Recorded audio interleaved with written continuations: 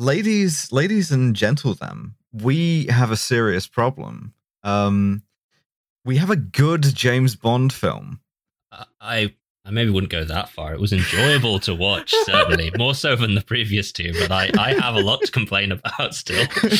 He doesn't do anything. He's hardly in it. He just sort of Which is why it's good. No, this is the problem, right? It's like, as an anti-James Bond podcast, this is gonna be the best one that we talk about, I think. I have a strongly held belief here that, like, this is the best James Bond movie. He just plays golf. That's the only thing he does. Yeah, exactly. And so because it has so little Bond in it. The alternate title is James Bond's Day Off. Like, every single thing that Bond actually does, he fucks up completely. So, like, it's just a plot that happens in spite of James Bond rather than due to. Yeah, and if they had just kept to that, then we would have had some quite enjoyable films, but instead they did not. But we're talking about Goldfinger, the first one where the plots got really sort of out there, a little bit silly, a little bit zany. The first one with the gadgets that we come to know and love. The first one where Bond is a little bit more whimsical.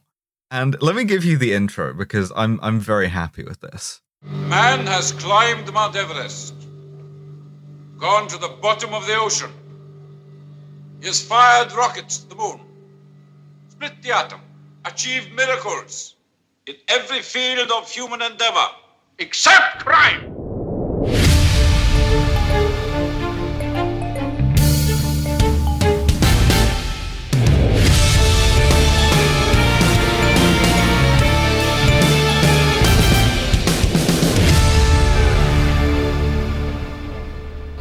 We are vitally concerned with unauthorized leakages.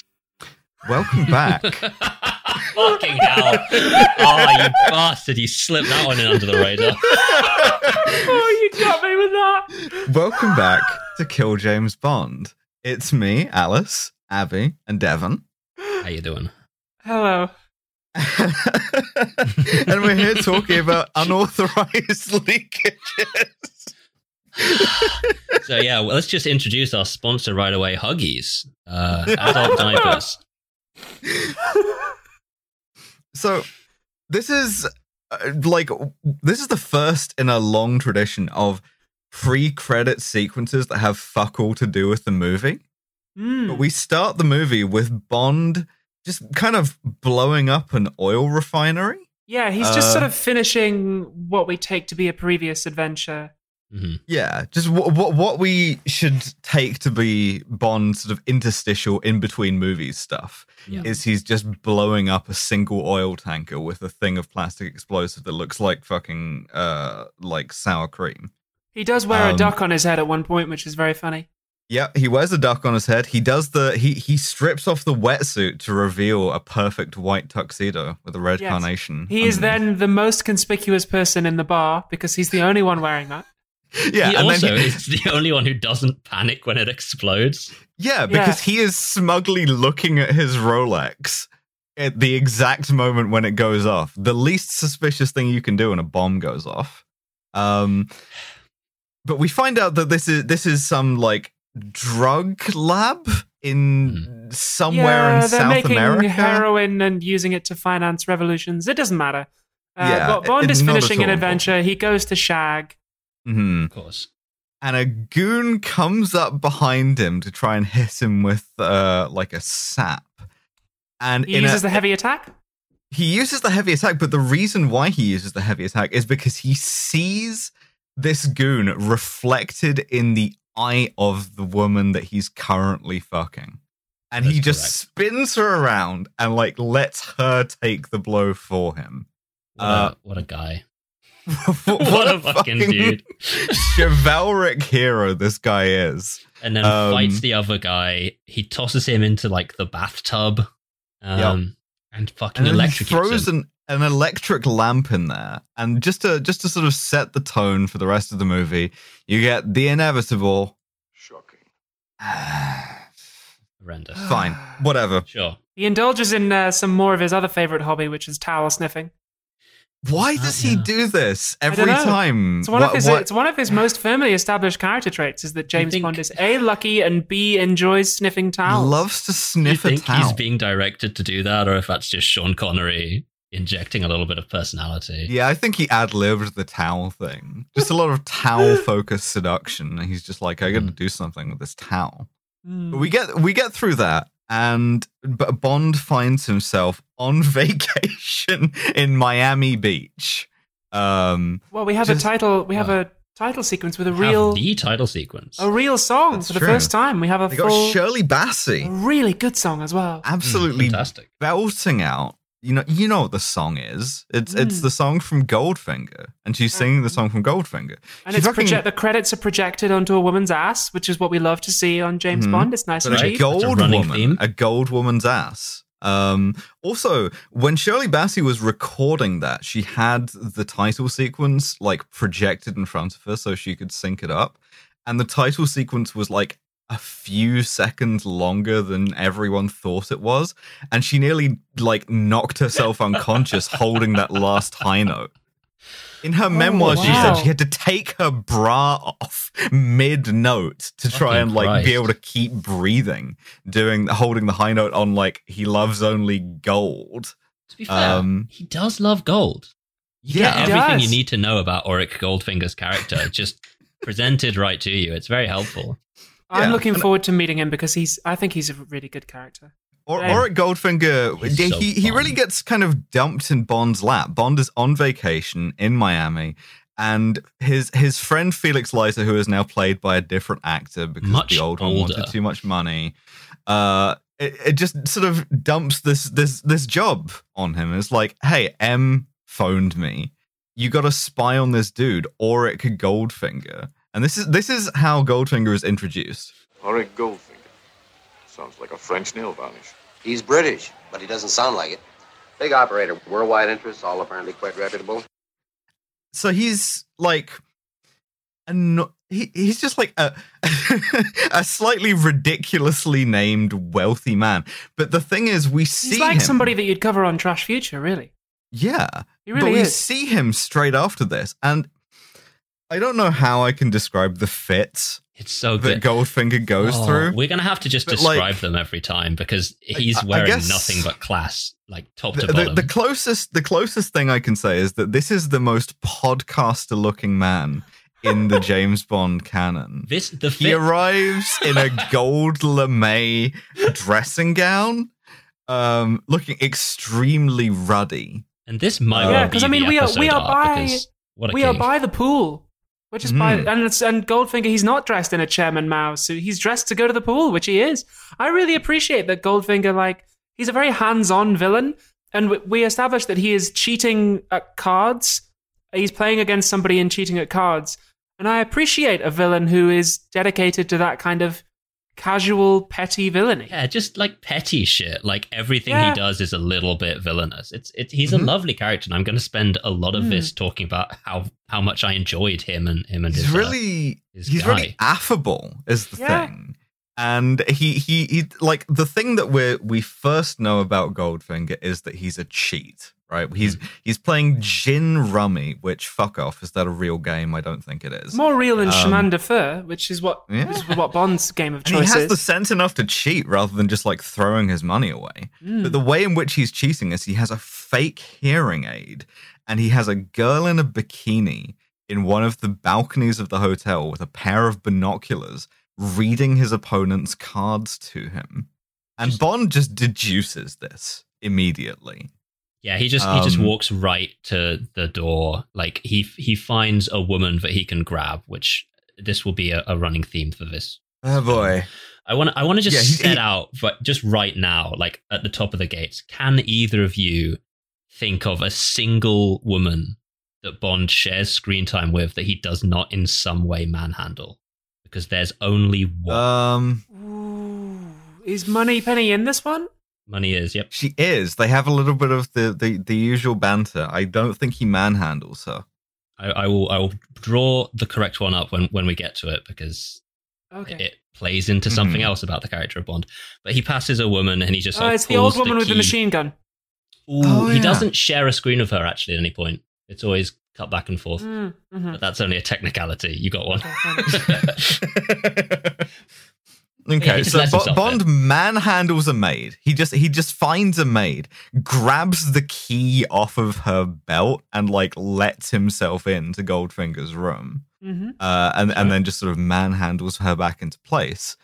And then, upon doing this this breaking and entering, he finds this girl in the bikini, reading out the cards. So what he does then is he just kind of like switches off the transmitter and then like pins her down in a really uncomfortable sort of way. Yeah, he is a stranger standing between her and the only means of exit off this balcony. Yeah, that is correct. But she's into it because it's it's Bond, right? Mm-hmm. Every woman is insanely horny for him all the time, with one notable exception, which we'll get to. Yeah, Jill Masterson is what she tells him her name is. And they kind of like, Bond sabotages Goldfinger's cheating, and she quite enjoys this. But there's also a fucking gross, weird moment where Bond basically asks her, "Hey, are you like fucking this sort of grotesque podcaster-looking dude? Mm-hmm. Because if you are, it would seriously lower my opinion of you as a guy who's just broken into your room. As someone who you have just met who is currently pinning you down. As someone pinning you to a recliner. Like, spoiled goods. Yeah, here's the dialogue. He pays me. Is that all he pays you for? And for being seen with him. Just seen? Just seen. I'm so glad. Virtue intact. Ooh. Yeah. Virtue intact, and so he doesn't have to feel bad about having sex with her, which he immediately does. And I'm guessing we've got a new record on the pussy clock. Yeah, well, let me tell you, I started a stopwatch as soon as Jill Masterson appears on screen, because this is something that we do here. We measure how long it takes for any woman character who appears on screen to have sex with Bond, because it's a good way of measuring the opinion of women of A, the character, and B, the writers. And Jill Masterson... The previous time to beat was 5 minutes and 40 seconds. Oh, like easily halves that. Jill Masterson, 2 minutes and 33 seconds. And then about that again. 2 minutes and 33 murdered. seconds. I reckon that's going to stand for a while. We are all collectively the guy from Spectre Island reading Red Grant his time and being like, 2 minutes, 30 seconds. Impressive. Not bad, Jill. Pulling a rubber face mask off someone. Oh, and we talked a little bit about fits earlier, but I can't let this go without mentioning that Bond's fit in this is legitimately very good. It's like a towel material romper in like sky blue, and I think it does kind of go. A baby blue sort of shortcut dressing gown with a belt. It's very... James Bond is dressed as my dad. Looking good. He is dressed as my actual father, just chilling. Yeah. So he and Jill fuck. And then while he's being a cunt, once again, like the champagne gets warm, and while he burbles into the other room, being like, Dom Perignon, the temperature is 38 degrees. He fucking gets clocked over the back of the head. He is murked by the fat controller from Thomas the Tank Engine. The shadow is there, and it's perfectly... A large, wide man in a hat perfectly judo chops him in the back of the neck, because knocking him unconscious. He's in Goldfinger's room. Like, he's spending the night in a guy who he's just seriously pissed off's room, and is like, this won't ever come back on me. I don't know why Goldfinger isn't straight up to the room to yell at him. Yeah. But the shadow belongs to Oddjob, who is played by a very lovely man named Harold Sakata. This was his first acting job. He's a American Hawaiian of Japanese descent. Originally a silver medal winning Olympic weightlifter, then pro wrestler. And in this scene, he really did just hit Sean Connery that hard. Like he didn't pull the punch. He just fucking smacked him. And Connery said for decades afterwards, he was like, I'm still injured from that. He literally just fucking smacked him. love Harold Takata so much. I have more stories about Harold Harold Takata that we'll get to, because he is, every time he's on screen, like he's just so cool. Pretty much everything he does in this film, he just really did it. We'd like to sort of award, and I don't want to spoil this too early, but I think we can say that we're going to award Harold Takata this movie's fucking Kronstein Rosette or whatever. Correct. For friend of the show, Harold Takata. Harold Takata, you're welcome on anytime. The best character and actor in this movie. Absolutely. So Bond wakes up from having been fully like chopped in the back of the neck by a professional wrestler to find Jill Masterson on the bed and fully covered in gold paint. This is dead. Check one for women that have died as a direct result of Bond's actions. Yeah, because he tries to cuck an extremely angry and powerful man for no real reason other than that, like, there was a woman there when he decided to break in. And Sean Connery's reaction to this is I think it's genuinely quite well acted. Like, Bond is disturbed by this, and he is angry at Goldfinger because he has failed. Bond has failed for the first time, and a woman is dead. Yeah. Goldfinger is, therefore very ruthless, very cruel. It's also quite frightening. The way in which she's died, by the way, is skin suffocation, supposedly. Yeah. I was interested in this, but because as a science teacher, I've taught kids about skin before, and the top 4 millimeters of skin gets its oxygen from the air, not from inhalation. So I thought that there might be a grain of truth to that. So I looked it up. I found a publication in a dermatology journal by a Miss Helena Jenkinson that confirms this is not real. Sorry. I thought there might be something to it, but it's not quite. Do you want to know something? As much as, like, it's become received wisdom that, like, you can kill someone by painting all of their skin and they can't breathe through their skin, they believed this when they were filming this. They had a doctor on set. Shirley Eason had like 5 minutes to do this in. And then immediately afterwards was, and I'm reading here, scrubbed down by the wardrobe mistress and the makeup girl, which sounds quite fun, and then thrown into a Turkish bath. Need me some of that. Steam all of this gold off. So they were seriously concerned that this thing that they made up was going to actually kill the actress in this fictional property that they were making. And that's just a testament to how scientific knowledge evolves over time. And now we know that is fully bunk and it's funny to look at, but I guess then they were genuinely very, very concerned and scared about it. So yeah, it does look very cool, though. It does look good. It does. She's just like draped over the bed, fully like gold plated. Which is very funny because are we meant to imagine that Oddjob has done this? Like, who has actually none gone on the down sheets. and He's like, very careful, whoever did it. Yeah, if you've ever done eye makeup in your life, you'll know how difficult it is to get like into the waterline and stuff. He's done that with like gold. It's very impressive. Yeah. I want to see an Oddjob makeup tutorial. Yeah, conjures a lovely mental image of Oddjob just with a big paintbrush, sort of having a good time with it. Great. It's just Oddjob just airbrushing this woman. Doing fucking Bob Ross shit. You're doing a wet on wet. For him. Having a great time. If you are currently painting a woman while you're listening to this, please remember to leave a patch of bare skin at the base of the spine for like allegedly to let the skin breathe. Yeah, which is we bring us now to the scene where Bond gets completely chewed out by M for fucking up. For fucking up and for getting emotional about it, for getting sentimental. This isn't a personal vendetta, 007. It's an assignment like any other. And if you can't treat it as such coldly and objectively, 008 can replace him. And I mean, this is interesting to me, right? Because we're 3 movies in? And we've already set up the one big plot line that they're going to keep coming back to for the other 21 of these, which is like one of the levers you can pull with Bond as a character is, he gets too personally invested, right? Mm-hmm. And you'd think, this is going to be interesting, right? He has some personal stakes. He has some sort of emotional attachment here.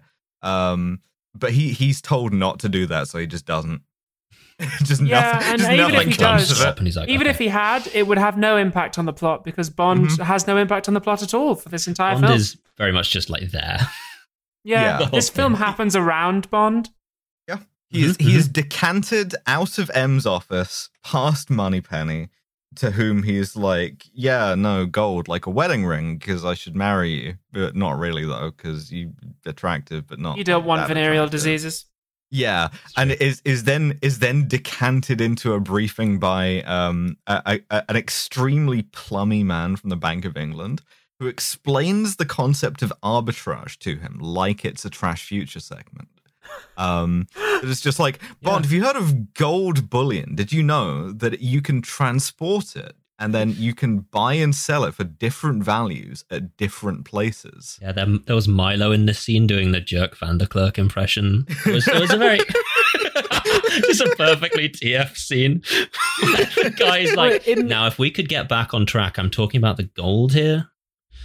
Yeah, and it's very funny, right? Because we're still in the world of the gold standard, right? Mm-hmm. The Bank of England man says quite flatly, yes, this is what gives the dollar and the pound their value. It actually isn't. The pound was silver, but whatever. And yeah, so instead of this being something that, like, if you manipulate, you're a successful currency trader and like the British government will bend over backwards for you. This is a like threat to the state. And so Bond is sent after Goldfinger to find out how he is smuggling gold in order to sell it profitably. And once again, big government overreach is stifling entrepreneurship. Bond is violating the non-aggression principle. Yeah, I mean, the Bank of England guy openly says, like, we would love to seize Goldfinger's gold, but you need to prove that he's doing criminal stuff first. Yeah, so it's basically just like rich guys getting... The stakes for this are very low, really. Well, and until later. He also says this. Consequently, we are vitally concerned with unauthorized leakages. Now, he's talking about gold, but I am going to keep using that drop for the rest of the podcast in whatever movie There's even a point to illustrate that a little bit further, Abby. There's even a point where the Bank of England guy, goes to say that Goldfinger is doing this stuff illegally and then catches himself because Bond's like, well, how's he melting down this gold? And the Bank of England guy goes, well, he's posing as, and he stops himself and goes, well, that's not fair.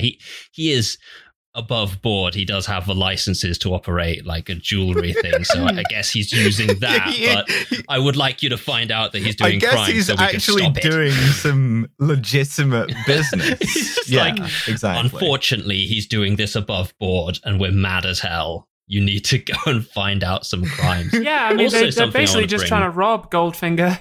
Something else I want to bring, completely unbidden, while I was watching this film with my girlfriend Eliane, she said, unbidden, halfway through the scene, all British people look like birds, just under her breath. And I don't disagree. If you look at this scene, like everyone involved in it sort of has that kind of hawkish, almost vulture-like quality to them. It's Bernard Lee, Sean Connery, and like one extremely posh man. They're all crammed into tuxedos. You could see that.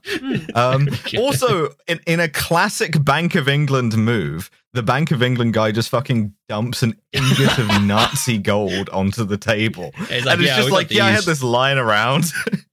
You'd like this back if don't you ask could. why we have an we're the good guys, by the way, of Nazi gold, complete with the fucking Reichsadler like stamped into it. He's like, you can have this. We would like it back, though. Use this to bait Goldfinger. It's worth £5,000, which is millions now, I think. And the way in which Bond like sets up this trap with this Nazi gold is to go golfing with Goldfinger But first he goes to Q Branch and gets the Aston Martin DB5 with all the That's right. guns We in need it. to discuss Q Branch. Because that comes back. We set up like this says a lot about the lighter tone of this movie, is that we have the Q Branch visual gags. And these were always my favorite part of a Bond movie when I was a kid. Of Bond goes into Q Branch to get his shit, and on the way there, he will walk past some zany antics. In this case, it's like a guy puts a coin into a parking meter and it sets off a smoke bomb. There's a guy wearing also the fact that they're all wearing the sort of 70s shop coats to do this is very funny. It's good. It's funny. Yeah, there's a guy shrugging off submachine gun fire because he's wearing armor underneath his shop coat. And we meet Q again, and this time Q's a bit more developed than just here is your case to murder Red Grant with. Yeah, Desmond Llewellyn, the actor, had been instructed to try to inject a little bit of humor into the character now. So we've fantastic. Yeah, he's actually making jokes. He's ripping on Bond. It's really good. Yeah, it's a good movie. Damn it. Yeah, it's a good movie. I hate that it's a good movie. we gotta fucking So he introduces Bond to his Aston Martin, which has tricks, it has toys, it has wing-mounted machine guns. You can press a button and it can do an oil slick. It can do smoke screens. Some it can wacky races shit. Yeah, tear the tires out of a car next to it. All the while, Bond is acting insanely bored while he's being shown this. He's so fucking bored. He's so done with this. It's you're going to give me an Aston Martin DB5 with an oil slick in it? It's boring. Whatever. I hate having a sexy gadget car. I'm James Bond. Also, once again, the Bond franchise deploys foreshadowing in the form of, hey, this car's got an ejector seat in it. Pay attention, 007. If you press this button, you will advance the plot later on. It's the classic sentence. He's like, here is the red button. Do not press the red button. And it's... Ejector seat? You're joking. I never joke about my work, 007. And yeah, no, that's exactly it. You flip the top off of the gear shift and you press the thing and it ejects the passenger. Just the passenger. Just the passenger. Just the passenger. Write this not down. The driver. We envision you getting into a highly scripted situation later. We should have just a large gong that we play when the foreshadowing plays off or something. My brother had a little model of the DB5 from Goldfinger when we were kids, and you could press a little button on the side, and the little man inside, he would be ejected out the top. It was very cute. Rocks. That's cool as hell. This was actually the first Bond movie that had the toy licensing for it. Corgi made the DB5 model for it at the time. Well, it is kind of more it's supposed to be child friendly, but we'll get to that. By their standards, I suppose. I guess let's say it's more whimsical. It's a lot more fun. We have to get back to interminable golfing scene. Yes, no one will be seated during the exciting James Bond plays golf sequence. We aren't going to skip through this either. Let's take some fucking time, really discuss this. Yeah, let's really get into... He's fitted as hell yet again. Yeah, he's wearing a sort of gold tweed ensemble with a gold Tyrolean hat and a gold waistcoat. He's literally wearing gold in every single scene that he's in. Just get that out of the way to start. In case Except for exactly what his one deal time. Is. But in that scene, he has a golden gun, so it all counts. It all. In case you forget what Goldfinger's deal is, everything around him is gold. Shirley Bassey would say he loves gold. He loves gold, as the lady said as she took her bra off. Mm-hmm. His car is gold. He has this beautiful gold Rolls Royce. Odd Job is not gold, but Odd Job is there too. And Odd Job is caddying for him. Odd Job. Odd Job's great, man. So Goldfinger fucking cheats at golf, because that's the other thing. There are two things about Goldfinger. Thing one, he cheats at everything. Thing two, gold. And he has to do both at the same time here. He lies about where his golf ball is, and then Bond tricks him. I already lost interest. Bond also cheats at golf to make... Yeah, Bond out-cheats him. They make a wager with this Nazi gold bullion. because Bond says, "Hey, like I've got a whole bunch of gold. Isn't that your thing?" Don't ask from why or from where. But hey, like let's play golf for this bar of gold. And Goldfinger cheats, and Bond cheats, and Bond wins.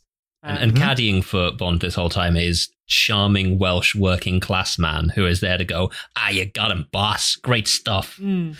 Like 4 or 5 times during the scene. It's great. It's fun. But it is also... and at the end of this, like Goldfinger, he could have just taken the L and gone, oh, well, whatever, I lost. But instead, he basically just like admits to being a criminal. He's just like, look, I know exactly who you are. You've tried to involve yourself in my affairs twice now, unsuccessfully. And he's like, look, just fuck off. Fuck off. Once again, I'm doing crimes. Fuck off. Bond gets made instantly.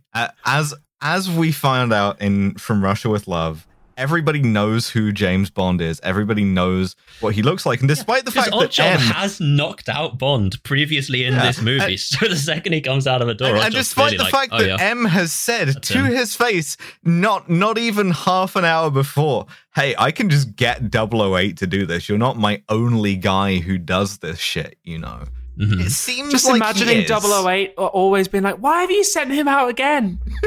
Why have you sent him out again? He's shit.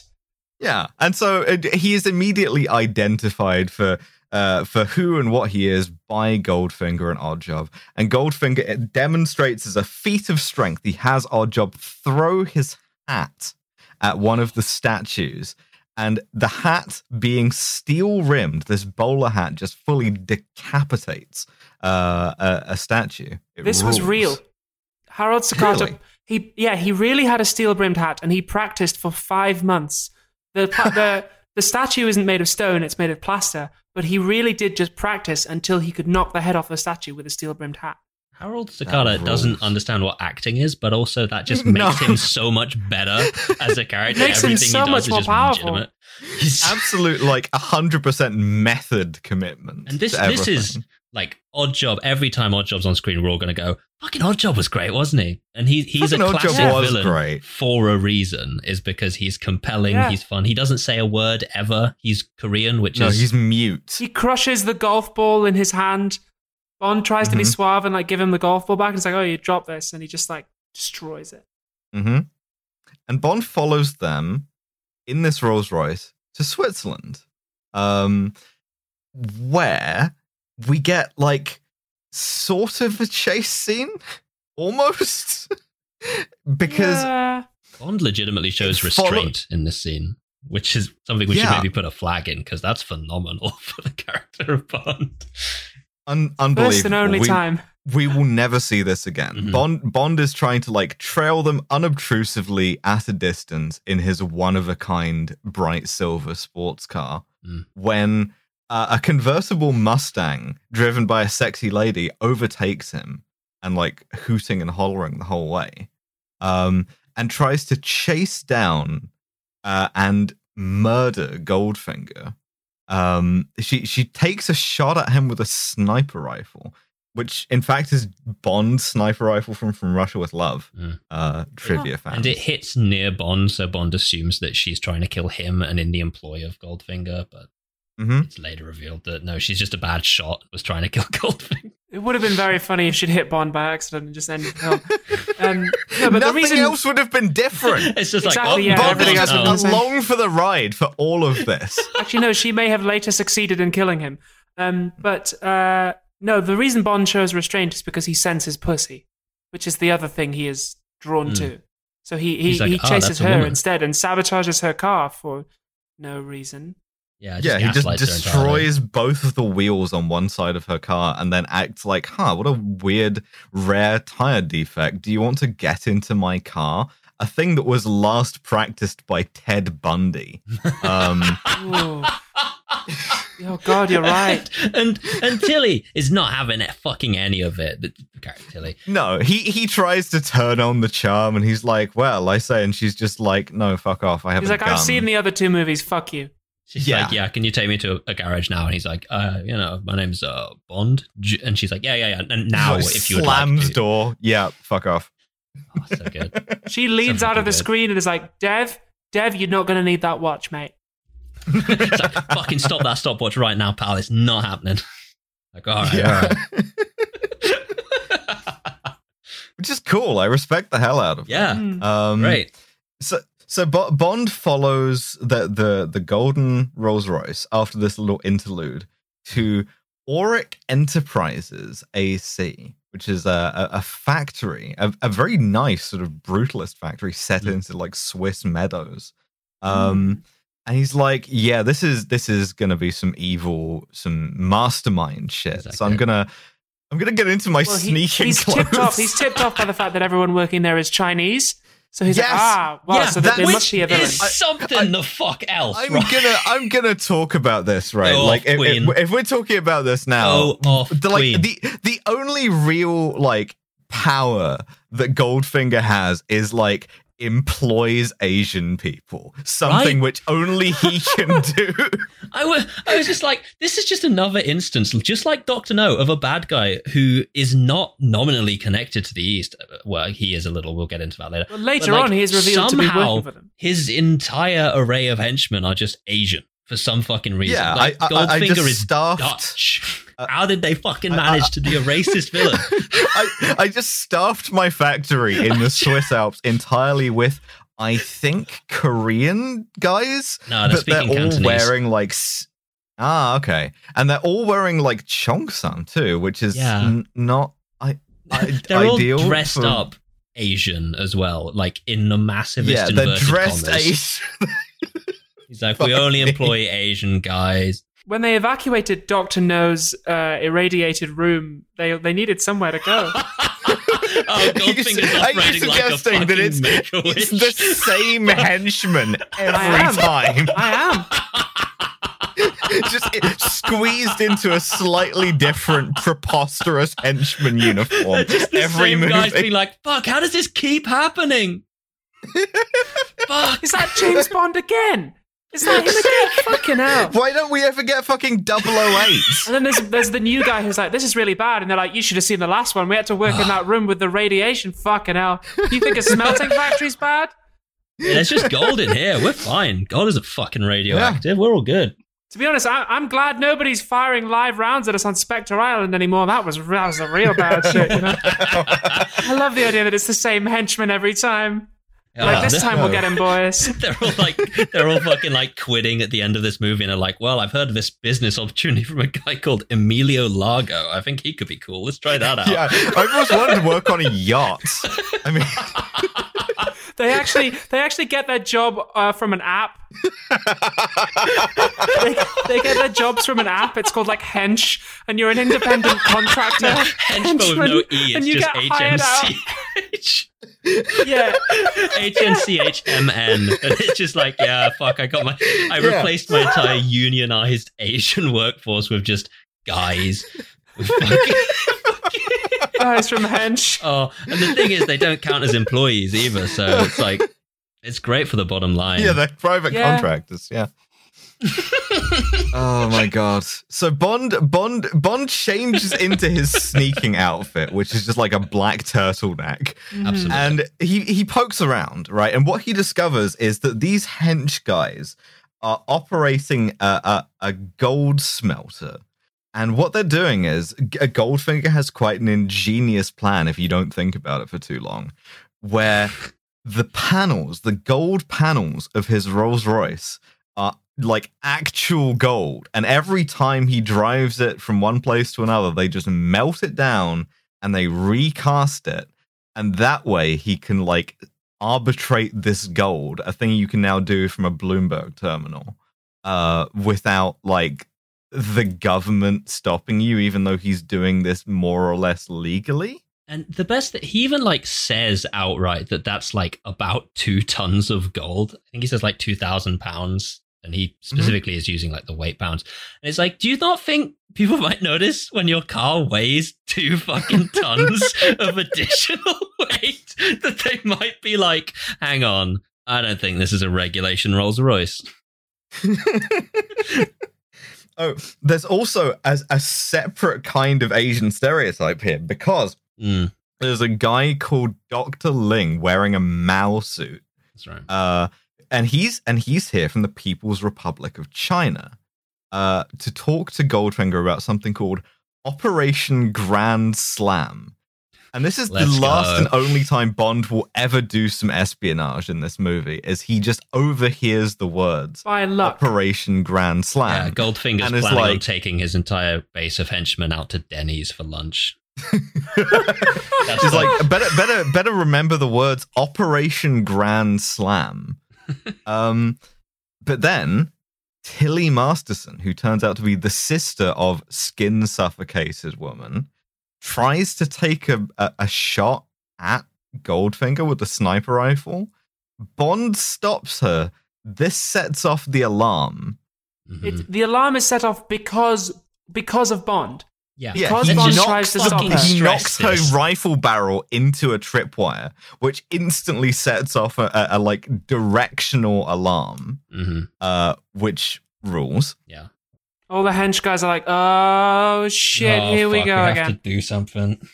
It's fucking James Bond again, lads. This is a part of the movie I liked, right? If From Russia with Love invented the fight scene, this is where they invent the car chase scene, right? Absolutely. Like even down to what I like to think of as the henchman car, right? Which is inevitably a black, usually Mercedes saloon with the like yellow headlights for some reason, and like that will then get piled full of henchmen who will drive after Bond, leaning out of the window shooting at him. It rules. This is the first movie where they do that, and it's shot very well. Like you get a sense of speed and stuff, and Bond gets to use an additional caveat to the classic henchman car chase is that the car full of henchmen must explode at just the lightest fucking environmental because touch. that's what happens, right? Bond gets to use the gadgets, right? He gets to use the oil slick,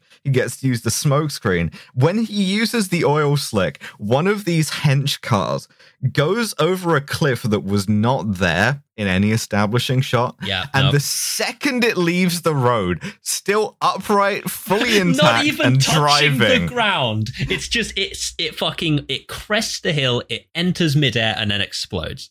Because a not even guy on was just impact. like working on his like tannerite hobby in the back seat or something. Well, the thing is, when you get your henchman gigs on hench, you're only actually paid and insured during the time that you're chasing James Bond. So the moment they left the road, they lost all their insurance.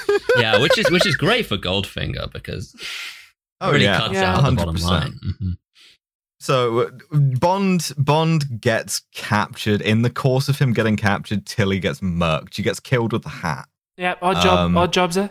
And that's and Bond is like that is the He second. really killed a woman as well. She really died. Harold Sakata legitimately murdered a woman. Harold Sakata, during the running of this. murderer. He Cool actually guy, trained for 5 months is to decapitate this woman. The second tick of a woman that has died in this movie as a direct consequence of Bond's action, and it was the sister once again, of the last he feels woman. bad. So he's just wiped He feels out that bad family for line a minute, and then just does not feel bad anymore. And we get to the classic scene. You know, the scene where Bond wakes up and he's strapped to a table. That's not quite there yet. Sorry. There's a bit Is it more not? car because they go is to there? take him back, but instead of like having Oh, you're someone right. drive Shit, Bond yeah, they there, capture him. a henchman gets into the passenger seat of Bond's car.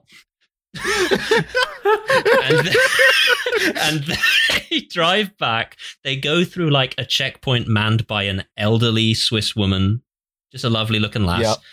They let him through, and then Bond executes like gong here. Here's the foreshadowing. He presses the button. The henchman shoots out of his car, and like the shot is fucking hilarious because Fully it's just 3 feet in the air. It's just a dummy who just goes out of his side. A dummy being launched 3 feet out of the roof of a car. Yeah. And Bond. And then this does not avail him at all.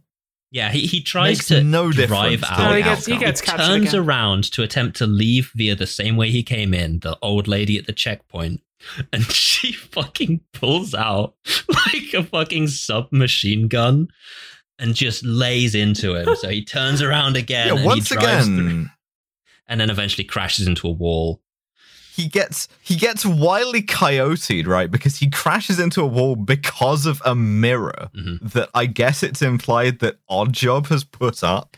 It's that, like, so he sees his own headlight in the mirror, swerves to avoid them, and crashes into a wall, knocking himself unconscious. I prefer the idea that James Bond is just like a dog with paint on its forehead and doesn't understand that he's looking at his own reflection. Yeah, he's so unused to reflecting on his own actions that he literally can't tell his own reflection. He thinks that's someone else. And what's lovely is he's in the rubble now. Oddjob pulls up, gets out of a car, walks up, looks directly at himself in the mirror, just smiles for a little bit, and then cracks on with what he was doing. Nobody does the smile like Oddjob. Oddjob looks so Hans Carter chuffed. Really smiled. He practiced for 5 months to smile. He just about figured it out. Oddjob just looks so chuffed every time he's on screen, and there's no other word you can use to describe it. He loves his job. He loves doing it. Pleased. He's not like, he's just chuffed. He's just having a great time of it. He's having a nice time. He's enjoying himself. Yeah. He enjoys fucking now with we Bond. get to the scene. We get to the fucking scene. Mm-hmm. The fucking, you know what it is. Do you expect me to talk? No, Mr. Bond, I expect you to die. Fucking get his ass, Oryx. It rules. He's wearing a gold tuxedo at this point. He has Bond tied to a sheet of metal, and he tries to like use a laser to zoop up and bisect Bond via the dick first. Absolutely. He's going to give Bond free laser hair removal, which is generous because it's very expensive, but it's also very painful. Yeah, but he doesn't give him the goggles though, so it's negligent. But Bond pulls his only card in this situation, which is, I have heard 3 words earlier by accident. Operation Grand Slam. And I know you've just said that you want to murder me, and you're like, the point of this exercise is that you murder me and I'm not alive anymore. But have you considered Operation Grand Slam? It's like he uses it like a safe word, right? Because the second he says it, Goldfinger's like, well, hold on here. Okay. He's like, wait, you know that we're going to Denny's later? What? Goldfinger's like, he takes his time, he chats to a scientist for a second, then he turns around, he's like, look, those are just 3 words. You could have overheard those. They can't possibly mean anything to you or anyone from your organization. And Bond goes, well, can you take that chance? Being like, please do not take that chance. And Goldfinger again thinks for a bit and goes, yeah, all right. Maybe Why you don't are you just me ask him to explain what Operation Grand Slam is? Oh my god, you're so right. He just needs to be like, yeah, what is that? If you want to check whether he knows what it is, why don't you just ask him? What is Operation Grand Slam, explain Operation Grand Slam to me, motherfucker. Speak on it, motherfucker. See what you got. You're going to go to Denny's? And he's like, wrong. Yeah, no. So he's like, all right, fine, you can live. And then shit, Alice, you're so right. You've ruined that scene for me. A guy walks up to Bond. He's Bond's already committed to murdering him, right? Like, that's what the point of that I expect you to die thing delivered with this amazing sort of affable nature is. Yeah. And he just fucking forgets it. He literally, on his way out, he's just like, look, the nature of our last 2 meetings is now clear to me. I do not expect to be troubled by a third. Good day, Mr. Bond. And he leaves, and like Bond's like, do you want me to talk? He's like, no, bud. There's nothing you could fucking say that I don't know. No, this is a murder. I'm sorry. Did you mistake the nature of this interaction that we're having? Not an interrogation. Because it's me murdering you. You're dying today. But he doesn't. He gets knocked out. And if he had just followed through with that, then he would have, like, I guess actually all the same stuff would have happened. Yeah, all the same shit.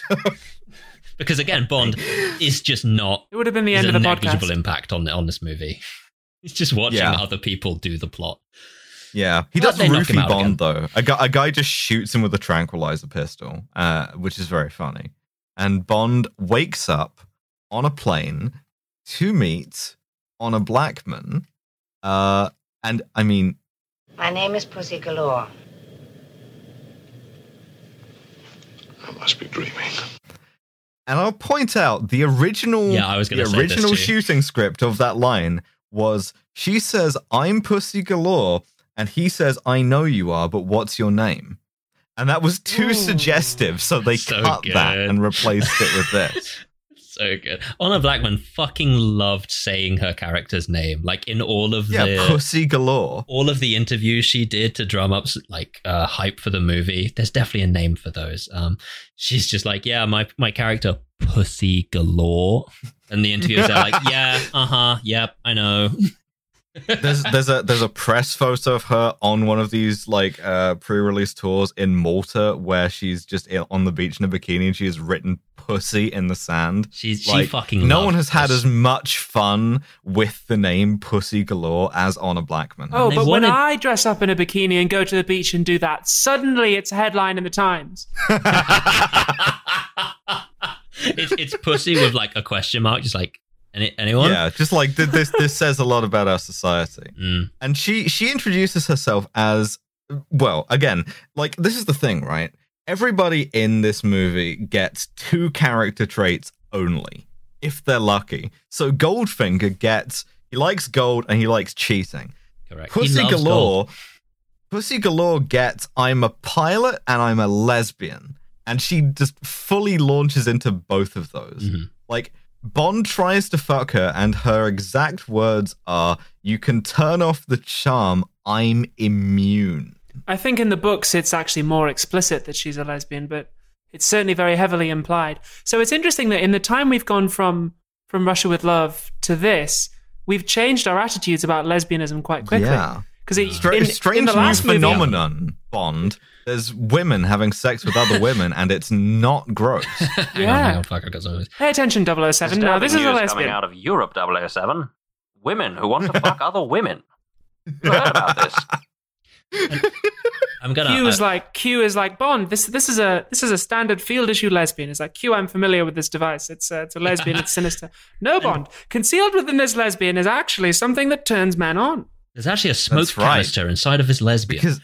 Because unlike Rosa Klebb, she's attractive, she's young, she's blonde, she's got like tits contained in a bullet bra instead of a KGB uniform, and so therefore she's an object of male attraction. And once again, this is now what, like, in the book Goldfinger, Bond describes this as the lesbian's challenge to men, right? That's horrendous. It's an extra difficulty level to your seduction if a woman is a lesbian. No, it's a very tough check to pull off, absolutely.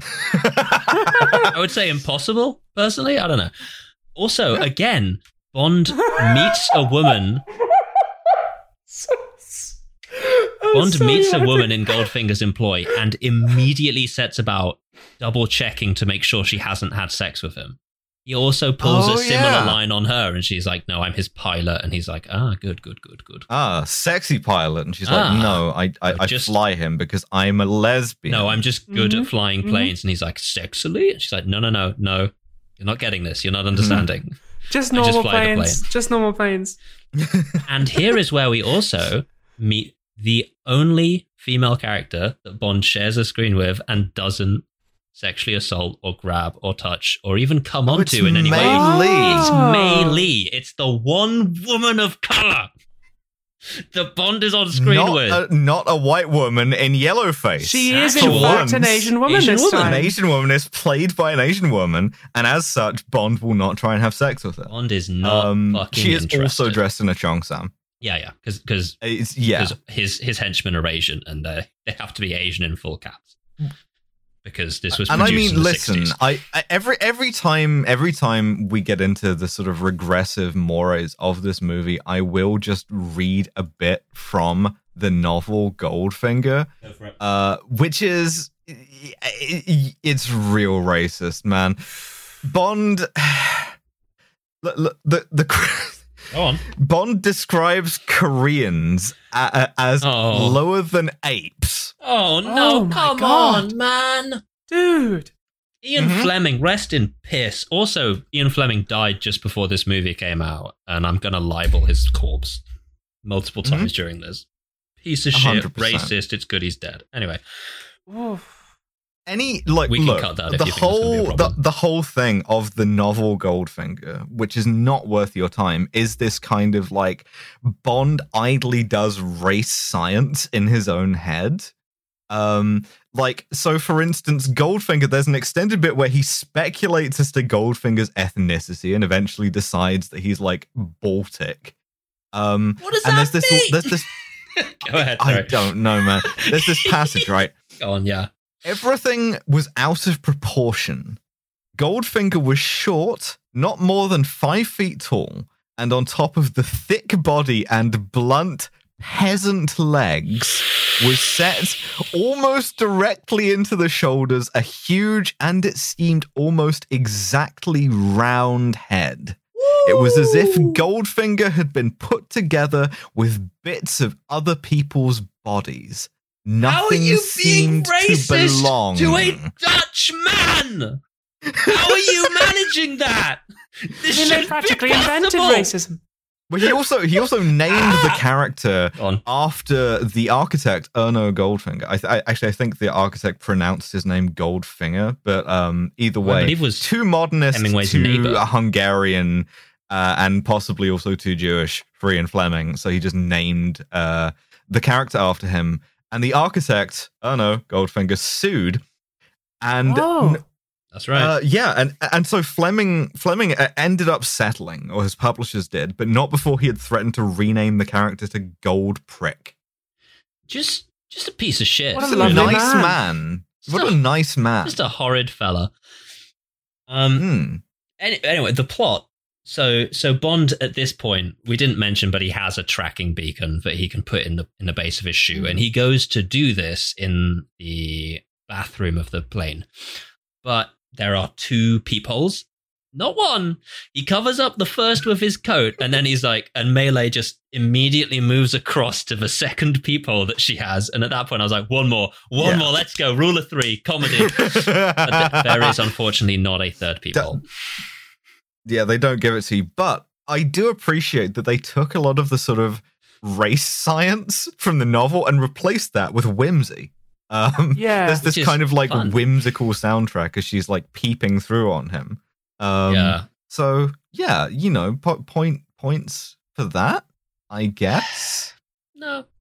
Yeah, no. And then they pull Anyway, up. at this point, we arrive in yeah. Kentucky. Yeah, because you thought and 5 the fucking- American blondes in jumpsuits appear, and then I realized What is I was their watching name? the wrong film, and I tabbed back into Goldfinger. What is the name of those 5 American blondes? Can someone? Yeah, okay. So Lesbians. It's Pussy Galore's Flying Lesbians. Circus, baby. Pussy Galore's Pussy- Flying Circus. There's a Now, fucking banner. once again, I will refer you to the book. Do you want to know what they're called in the book? How They're many called the cement times will mixers. we have to beep this? Oh fuck! Oh my god! Oh, you've got to be joking. The reason I don't even get that. the reason it's like fucking calling them the bricks. Like and the Oh. reason why Oh. Pussy Galore explains to Bond that the reason why she is a lesbian is that she was sexually assaulted as a child by her uncle, and this had put her off men. I'm pretty certain that that's Oh. not how that works. Oh no! But it's what Ian Fleming wrote. That just makes that what happens later all the more Oh, yeah. mystifying. It only Yep, gets yep. worse. I thought it was bad just watching this movie, but with this additional context, oh no, oh dear. I'm so glad I'm the only one here who's read the book, because it will it'll ruin a lot of things. Huh. Well, Yeah. you thought that fucking laser room was his secret base? His secret base is a stud farm in Kentucky. And, Yeah, cool. Yeah. Cool place. He's just riding around having fun as well. Like, and Yeah, just to he- celebrate being in Kentucky, I'm just going to open this whiskey bottle for a second here. Hell yeah. Kentucky, which has a lot of palm trees in the shots for some reason. Mm. Almost as if Remarkable they amount. didn't want to move outside of Miami to film a lot of stuff. mm. Anyway, Bond gets thrown in a cell, which he immediately escapes from, Mhm. with the simple expedient of ducking under the cell window, confusing the guard, which causes him to like enter the cell, and then Bond jumps him. Mm-hmm. It's exactly as dumb as it sounds. Oh yeah. Meanwhile, Goldfinger is giving a briefing about his plan, Operation Grand Slam. And this would have been a perfect time to reveal that he was working for Spectre, who we've built up as the bad guys over the last 2 films. But he can't be working for Spectre because his plan is actually good and works. He's an actual competent villain, and as we've seen, that's not how Spectre does things. So instead, it's just like the mob. Dev, who's he explaining it to? Here is where we meet my favorite characters in a Bond film that I've ever seen. The stimulus response mafia guys. The fucking NPC Americans. I believe I provided you with a drop for this to explain. Cover him! Hey, cover those doors! Turn those lights back on! What are you trying to pull, Goldfinger? There is no cause for alarm, gentlemen. Why are you being cooped up like this? What's that map doing there? Hey, what's going on here? What is it? It's on the floor, my feet! What is this? A merry-go-round? So these Have you heard of the High Elves? These are just some fucking New York gangsters that Goldfinger has assembled his plan by working with. Each and every one he's promised $1 million in gold bullion to. He's collected them all up. They've all brought one separate bit. One of them's brought like well, we'll get into it, I suppose. But each and every one of these guys is just in a room together. Like one guy brought the hey, trucks, what are you doing one guy here, brought the pal? gas. I'm here to do business somebody with Mr. Goldfinger. Somebody from the east side did the catering. And Goldfinger walks in. And Goldfinger, Goldfinger walks in. He begins to explain his plan by merit of pressing a button on his pool table that turns it into a little control panel. And the New York guys go, "Hey, Mr. Goldfinger, what's going on with that pool table?" And then he presses a button, the lights turn off, and the guy's like, "Hey, who turned out the lights?" And then a map comes up, and they're like, "What's that map doing over there, Mr. Goldfinger?" It's so fucking good. Like, every single one of them has the NPC face meme. They're all just like seeing things happen and being like, "Hey, this is crazy. What's going on over here?" Oh, it's so good. Oh, it's. I love these guys. Bond explained. Goldfinger explains the plan to them, and the plan is he's going to knock everybody in Fort Knox, the U.S. gold bullion depository, unconscious by spraying gas over them by means of Pussy Galore's flying lesbians. Right. Delta 9 nerve agent. And then, Delta 9 nerve agent. And then, while they're sleeping peacefully, he's going to ride in, truck the gold out, everybody gets paid. It's a robbery, right? Meanwhile, Bond is overhearing this because he's snuck to underneath this building, this room that they're explaining it in, and he's poking his head up through the model of Fort Knox that Goldfinger has the on thing the floor everyone to explain it's very cutesy, yeah. It zooms in, he's got his eyes there. It's nice, it's fun. And he's writing this down movie is like, so fucking whimsical. Yeah, he writes down Fort Knox, Delta 9, and he puts like his tracking beacon with it, slips into his pocket, and then immediately gets discovered by Pussy Galore. She literally pulls his feet out from under him. He's like, "Whoa, okay, you know judo," and she's like, "Yes, because I'm a lesbian." And it's a fascinating example of like the synonyms and the like euphemisms for lesbian in 1964. She says she's the outdoor type, which I'm gonna start calling myself. Yeah, so she takes him to meet Goldfinger, and Goldfinger is just showing out one of the mafia guys who brought quote unquote machine parts over with him. And he's gone like, no, I'd actually like to just get my money now and leave, please. And Goldfinger's like, "Oh, okay, no worries.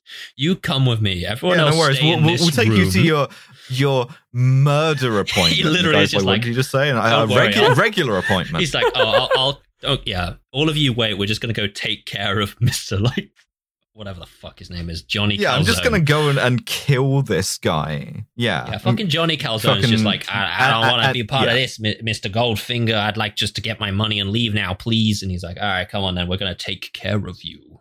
And on his way out, he meets Bond, who slips that little note and his tracking beacon into the car that Johnny Calzone's being taken away in. and he's being taken away. Which is pointless because we then see Oddjob. Oddjob kill him, and the car gets crushed. So that never affects the plot at all. The car gets crushed into a cube. He takes him away. He shoots him twice. He puts the car into a crusher, crushes it, and then the car is put onto the back of a separate car and driven back to the ranch. And just for a second, just during the scene, for a little brief moment, Oddjob is white. Because I guess they just didn't have Harold Sakara there. And they just put a white guy in like a top hat. Yeah. I can link you the thing there. But and they do the same thing. I linked this earlier. They do the same thing with Post Feller in the first feel one. like a white Oddjob. I'm feeling like a white Oddjob right now. Good. So Felix Leiter and his other CIA Harold Sakara actually buddy practiced for 5 months to do that shot. Like he practiced for so long to become white for that one shot. Yeah, Harold Sakara actually personally shot a man as well. It was crazy. Yeah.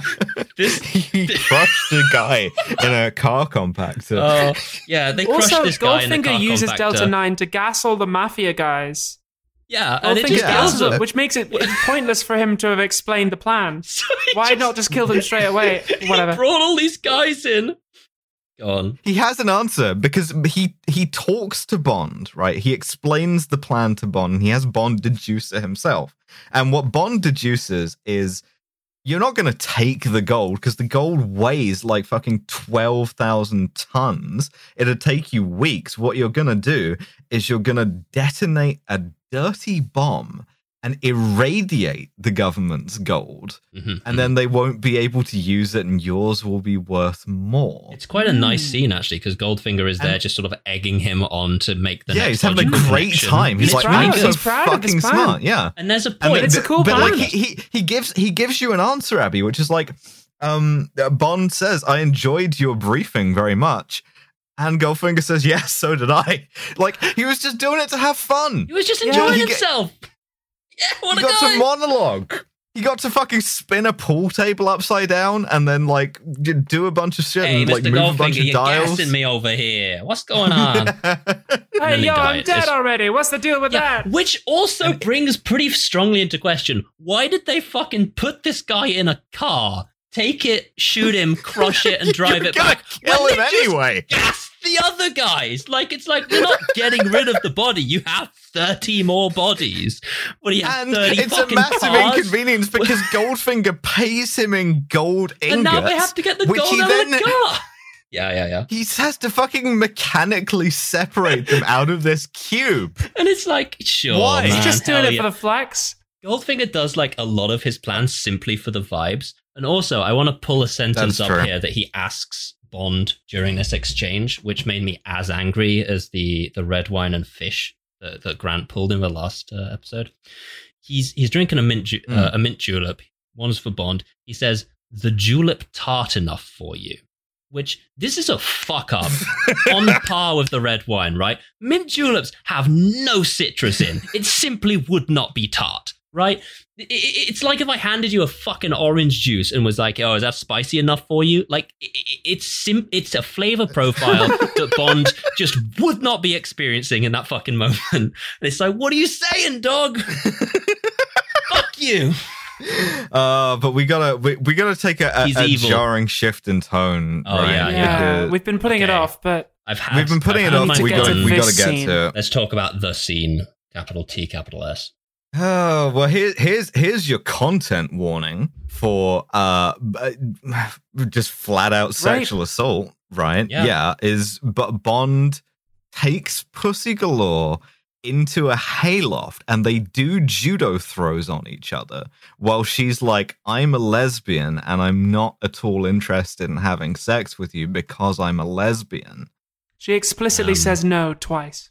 Yes. Yeah. But Bond out judos her, pins her down, and well, I mean, it's heavily implied. What it's shown is like forced kissing. It's heavily implied that it's just a rape. And when we say forced, like she is like resisting him with her legs, which he pries apart. Like it's fucking harrowing, legitimately. Yeah. Mm-hmm. It is traumatic, but like, of course, After like a few seconds of this, she's suddenly into it, which is a real thing that happens, I guess. I mean, I think that's generously reading into the scene and the performance. Like, the music, the soundtrack certainly implies that she's into it and it's romantic, but it is like a rape scene. And I think a cleverer film could have done something with this. And you know, if because now 2 women are dead as a result of Bond, and a third has been raped. And like at the end of the film, you could have done something with this. You could have had a moment where Bond like faces himself a little bit, but of course we don't have that. No, of course not. No, we don't have that. We have something even worse, which we will get to. Bond doesn't even really do that now in the movies where he like pretends to do that. Yeah. Ever since they invented the sidestep for that in GoldenEye, where you just tell him he's a bad guy and he shrugs it off, they've been like able to sort of square that circle, but they didn't have to do that at this point because you know, the audience watching this in 1964 doesn't see anything wrong with this, at least the male audience. Yeah, certainly, because at that point, like, lesbians as they were a concept were not like accepted societally. They were seen as something that is strictly for the male gaze. It's also not only a rape, it's a corrective rape, and it's a corrective rape that is shown to work because Pussy Galore stops being gay and also stops being evil. The two things that are like linked together. There's a reveal later, which I suppose we can talk about now, just because it's prevalent to talk about. But she swaps sides, and it's meant, she calls the CIA. Felix Leiter asks Bond, "Why did Pussy Galore suddenly swap sides?" And Bond, I don't know if you have the drop. You can cut me if you do. I don't. But Bond says something like, "Oh, I must have appealed to her maternal instincts." Which was such a fucking disgusting line that even though it was like 10 minutes until the end of the movie, I still paused it and just walked around my house for like 4 or 5 minutes. Because it's not only, as you said, not only is it a rape, not only is it a corrective rape, but it is a functional corrective rape. It's shown within the movie to have worked. And that is the one thing that is unforgivable for this movie. For all the fucking Goldfinger's being quite fun, all the fucking Oddjob being a fun character and fun to watch, this movie specifically says within the plot, within the fiction, that corrective rape works and is good and saves the day to do. And it is disgusting. And how many young men watch this and like on an imitative basis, right? Like if you want a material harm here, then it's not just something that's reflecting and perpetuating a sort of grotesque attitude of its time. It's fully an endorsement of it. Absolutely. Yeah. It's very sad. It's very sad. And this is going to feel jarring for us to go back to talking about things that we laugh about, but we needed to have this section where we said just explicitly that this is horrendous and it is genuinely disgusting. It's a cognitive dissonance ass movie, right? Because you just run straight into this, and then the rest of it is... It's back to being camp. It's fun again. It's back to being camp. It's back to being larger than life. It's back to being outre. It's back to being Goldfinger just having a nice time being ridiculous and dressing like a podcaster. And then just dropped in the middle of it like a lead weight. He dresses in an army uniform, so specifically the podcaster he's dressing as is you. Yes. Oh, now, maybe that's why I enjoy this movie so much. But if you want to get really annoying about it, and I do, he's wearing the trousers and the shoulder stripes of a general, even though he's only got the insignia of a full colonel. Breaks my immersion. 0 out of 10. Shit tier movie. Fuck this movie. Stop the recording. Ridiculous. Let's go. I'm done. Yeah. Anyway, so they execute the plan. The plan steps off. You don't know that like Pussy Galore has turned good because of the rape. So like what you see is her sort of army of lipstick lesbians spraying Fort Knox with gas, and all of the troops there just falling down dead. There are 41,000 troops stationed at Fort Knox, and oh my god, do they make sure to show us fucking all of them collapsing. Just such shot after shot after scene. shot after shot. And it's the same guys, because they didn't have that many troops, but they had enough to make it look like one crowded scene, so we just went It's very funny the way Goldfinger justifies that, by the way. It's like because Bond is like, yeah, you're gonna gas tens of thousands of people to do this, and Goldfinger's like, drivers killed that many in like 2 years in America. Who cares? Which is a line that they tried to cut because one of the principal sponsors of this movie was Chrysler. So they who tried to be like, could you take out the line about motorists killing 60,000 people in every 2 years, please? Someone on our Patreon, who I do not quite remember the name of right now, and I do apologize, mentioned that there is a website you can go to that talks about all of the different things that were cut from each Bond film. It's just a list of things, and I will talk about it in every Bond film. On the last one, there were a lot more, which is a shame we didn't get to that. But on this one, that's pretty much the only major one, is that the Chrysler company was like, could you not mention the road accidents, please? Could you just go back to the corrective rate? Well, that and all the race science. Come on, we don't want anything that's. But I mean, that just wasn't adapted. Yeah. Anyway. Yeah. So, but Bond then gets moved in with the fucking task force that are dressed up as US soldiers, but like only half of them. The other half are just in henchman gear, I guess, for the vibes. And the plan is, right, they're going to handcuff Bond to this bomb. I don't know why. Because they're going to do that. Guy, I guess.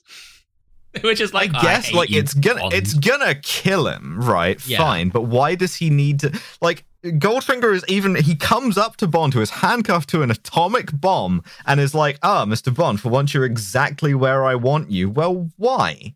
Why does he have to be in the? Because Goldfinger loves it. Because he loves this shit. Like, that's true. Even in Goldfinger the laser is the scene, most he's vibes-based henchman. He's clearly just enjoying it in the laser scene. He's just like, because it gets me off. I just like it. It's just funny. Yeah. He is a great fucking villain. He is. This is something that this movie does really well, which is to have introduced the villains so early. It's just it's nice to have such a long time to get to know them, because Dr. No and From Russia with Love suffered from this. They had an interesting villain, but with very little screen time. And the things I complained about, one conversation with them. The things I complained about with Red Grant was that he was constantly doing menacing shit off screen, and it feels like they took that with Oddjob and they were like, okay, he's going to do it all on screen, and it works perfectly. It's really good. So they put him into Fort Knox's gold depository.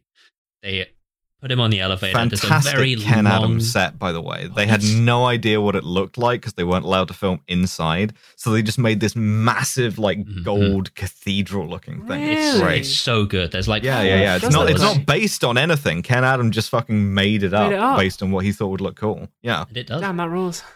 But then at that moment, as it's being lowered and the nuke has been turned on, suddenly all the guys that were shown to have been knocked out, they wake back up again. They're not dead. Why the fuck would you do that after they had armed the bomb and after they were in the bullion thing? It's almost shown that that's what triggers them to stand up, because one of them has like a sensor of some description which starts beeping as soon as they turn the key on the bomb. Geiger counter.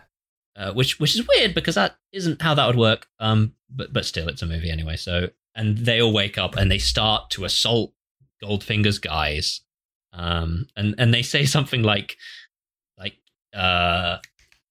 minimal force until we've secured the bomb. Cut the bit where I don't know what I'm talking about. Minimal force until we've secured the bomb. And like later on, there's just a shitload of explosions happening as well. 2 seconds later, gunfight. Like, gunfight. There's fucking someone has a grenade as well at one point. Where is this minimal? Goldfinger gets to play a round of Team Fortress 2 as the spy here, because what he does is he pulls off his jacket to reveal a US Army colonel's uniform, and he like misdirects the Americans into like charging at the door. He locks Bond, Oddjob, and one of his henchmen in the vault, and then he just fucking sprays the Americans in the back with a submachine gun and leaves. He also has a gold revolver. But then he just him. He just fucking he just bails. He just fucking bails. He's like, I'm out of here. And inside the thing, like the henchman that's locked in there is going like, oh fuck, oh god, oh shit, we should stop the bomb. We're gonna get blown up. And he tries to, but Oddjob stops him and just throws him off the railing to his death because Oddjob is willing to die for this plan. Oddjob is just secure that he simply wouldn't die. Which is because he's immune to radiation, yeah. Mm-hmm. Bond is like handcuffed to this like giant like fucking trolley shaped nuclear bomb with a bunch of actually rather fetching 1950s French handcuffs. They're called a la Pégie, if you're curious. Anyway. But the guy that Oddjob throws off the railing is the one who had the keys in his front pocket. So Bond's like, keys. And he starts to make his way towards it. Oddjob realizes what he's done. He runs down the staircase. And as he gets there, Bond has released himself. So we get a fight scene. That's right. And this absolutely was an imminent health and safety threat to both dudes. Who Sean Connery got badly injured again by Harold Sakata doing this, because Harold Sakata, despite being a professional wrestler, I guess never learned not to hit people for real. Harold Sakata is the one wrestler who thinks wrestling is real. He's just fucking going for it every day. It's so good. And Oddjob also, Harold Sakata also got quite badly burned during the filming of this. He did. But he kept going. He didn't break character. He didn't break character. He didn't let go of the hat until the director called cut, because he's a fucking legend. Yeah, because he's a pro. There's this great bit where Sean Connery throws gold bullion. Yeah, and it just it's so good. Like Connery Oddjob. Just bounces up. He's like you, Dev. He's just like completely invincible. There's just a reason I chose Oddjob to be the guy. He's just having a great time. Oddjob's just smiling. He's having a good time. Which led me to believe that the reason Oddjob was fine being in the room with the nuke is because he simply wouldn't die if it went off. Because he's just untouchable. There's a bit where Bond pins him against a concrete pillar and tries to break his arm by leaving it against the corner of this pillar, and Oddjob just looks at him very bemusedly for a moment before he just frees himself from it in one hit. Yeah, and then punches him in the middle of the spine, which, as we have established, is a full force punch to Sean Connery. Just properly punch Sean Connery. Sean Connery, a man who loves to punch but hates when he gets punched. Strange that. But the fight is phenomenal. Oddjob throws his hat a couple of times. He hits a cable that falls to the ground and starts sparking pretty badly. And then Bond picks up the hat, and this is the one time during this entire movie that we see Oddjob visibly worried, which means I guess the hat is the one weapon that can hurt him. It's like a fucking Achilles heel thing. His own weapon is the only thing that can harm him. Bond throws this hat and it gets trapped between two metal bars. Oddjob smiles, gives him a half bow, and then goes to try to get the hat. Bond uses that sparking cable to electrocute those bars, killing Oddjob and winning the fight in the most underhanded method possible. Shocking. R.I.P. R.I.P. That's right. Shocking. Which is nice. Chat for Oddjob. The army come in, and there's this nice sequence where Bond has no idea how to turn the bomb off, which is quite funny. He's pushing at stuff and he's about to yank the wires, and then at the last second a guy just dives in and hits a big off switch. Once again, there's this movie is willing to play stuff for laughs in a way that a lot of subsequent Bond movies would not be. And it's it's almost charming now. That's the thing about Goldfinger, right? Is that if you watch it, aside from having a lead weight dumped on you about 2/3 of the way in, if you can get over that and in the time immediately before that, you're probably gonna have a nice time. It's an entertaining film to watch, and it's actually quite seductive. You find yourself, or at least I found myself being kind of pulled back into it. Up top we said this was a good movie. Is that overall it is quite entertaining. There is obviously one scene in particular that makes this movie just absolutely damaging to your psyche to watch. And we said if you can get over, and it's fine if you can't. I just want to be clear, it is a traumatic scene. We are trained professionals. we trained for 5 months to watch this movie. But the thing is, you could cut that scene, and you could just have the story be that the Pussy Galore just was going to betray Goldfinger anyway, and Bond was useless. Would you like to know how he accomplishes this same thing in the book? He leaves the tracking device under an airplane toilet seat. Oh, glamorous. And it just works. Yeah. So, could have just done that, I guess. The thing about the bomb as well is that they originally intended to stop like the countdown on the bomb at like 3 seconds, but instead they thought it might be fun to stop it at 007, which is of course Bond's number.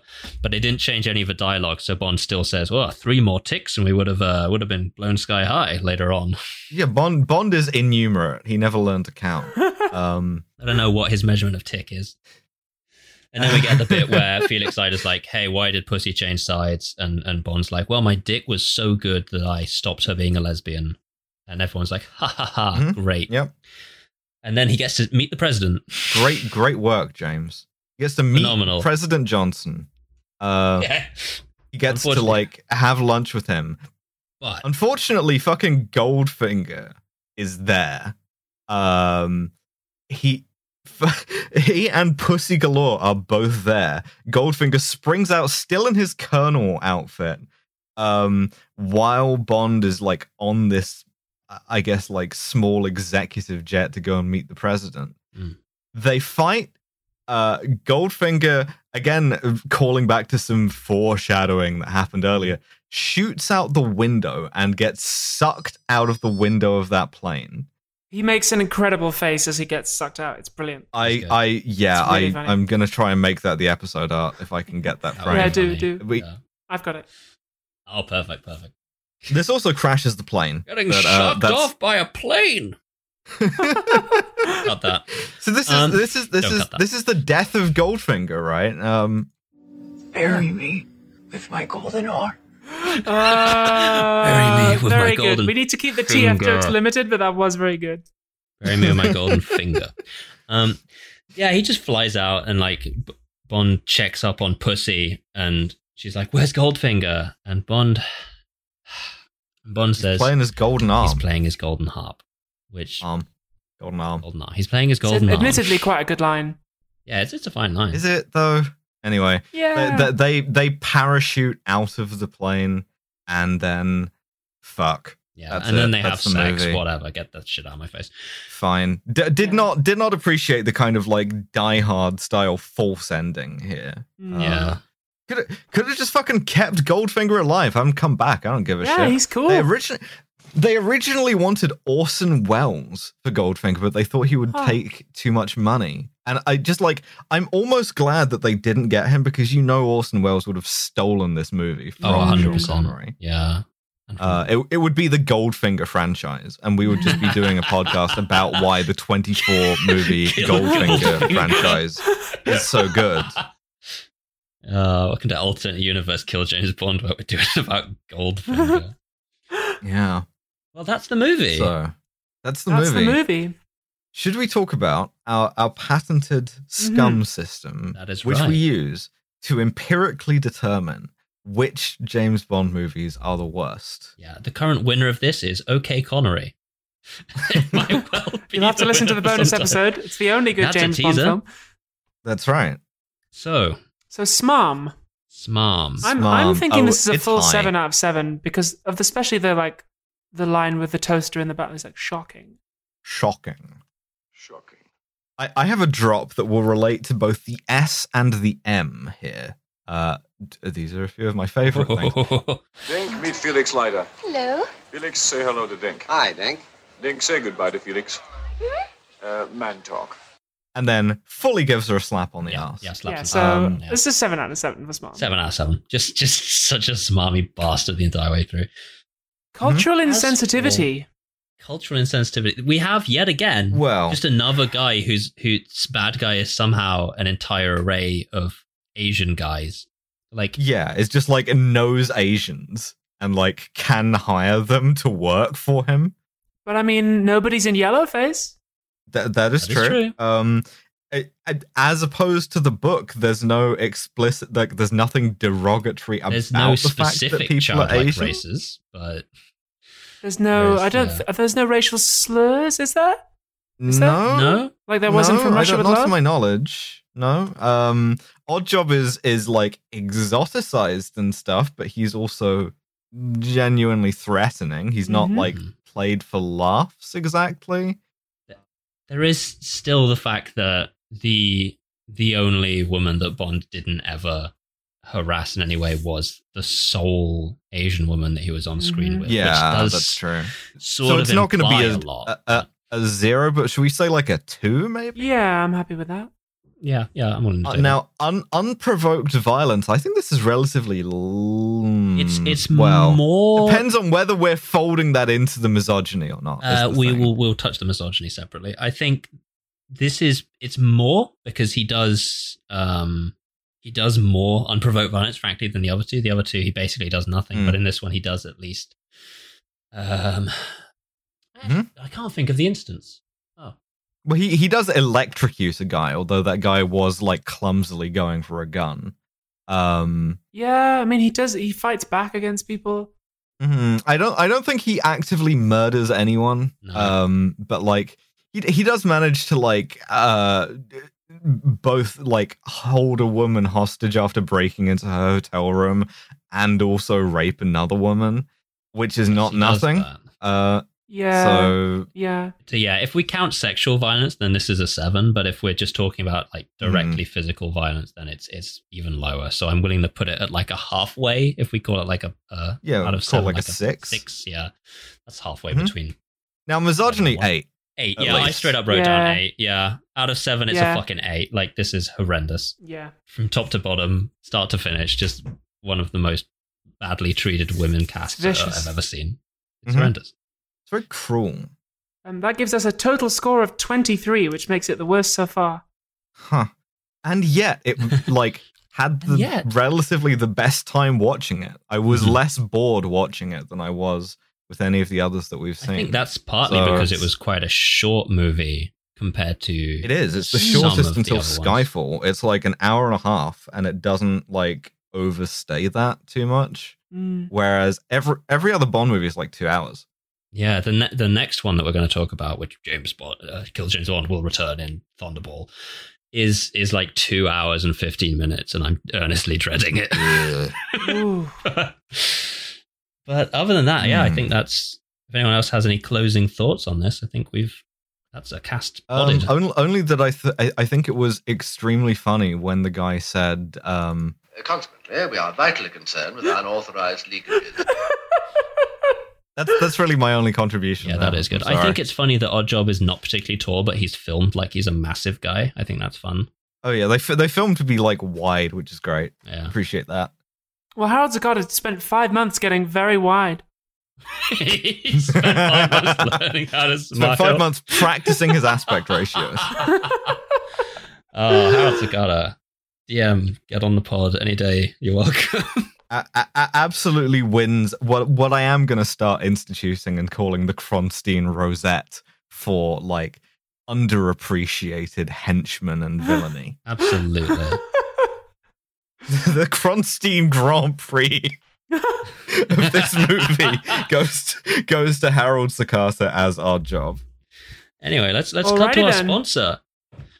Well, Hench, right. Do you have a secret base that you need to populate with bad guys all of a sudden, but you don't want to pay a living wage or cover health insurance? Try hiring an entire cast of Asian people. Hench. Available now on the App Store. You can like coordinate their jumpsuits. Just in the app as well. We'll see in 2 weeks for Thunderball. And here's Devon with some soft jazz and the end matter after our theme song.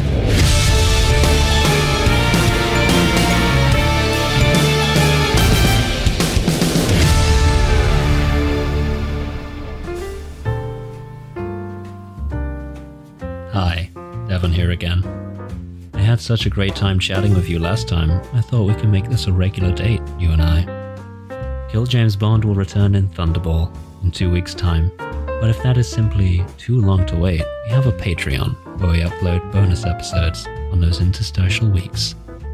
That's patreon.com/killjamesbond, all one word. Speaking of our beautiful patrons, I'd like to give special thanks to our £15 and above patrons, and that's Jack Holmes, Timothy Pajorni, Jack Bushell, Larrykins, Josh Simmons, Alfredo, and Danny. This has been Kill James Bond. Our producer is Nate Bethea, and our podcast art is by Matt Lubchansky. See you soon.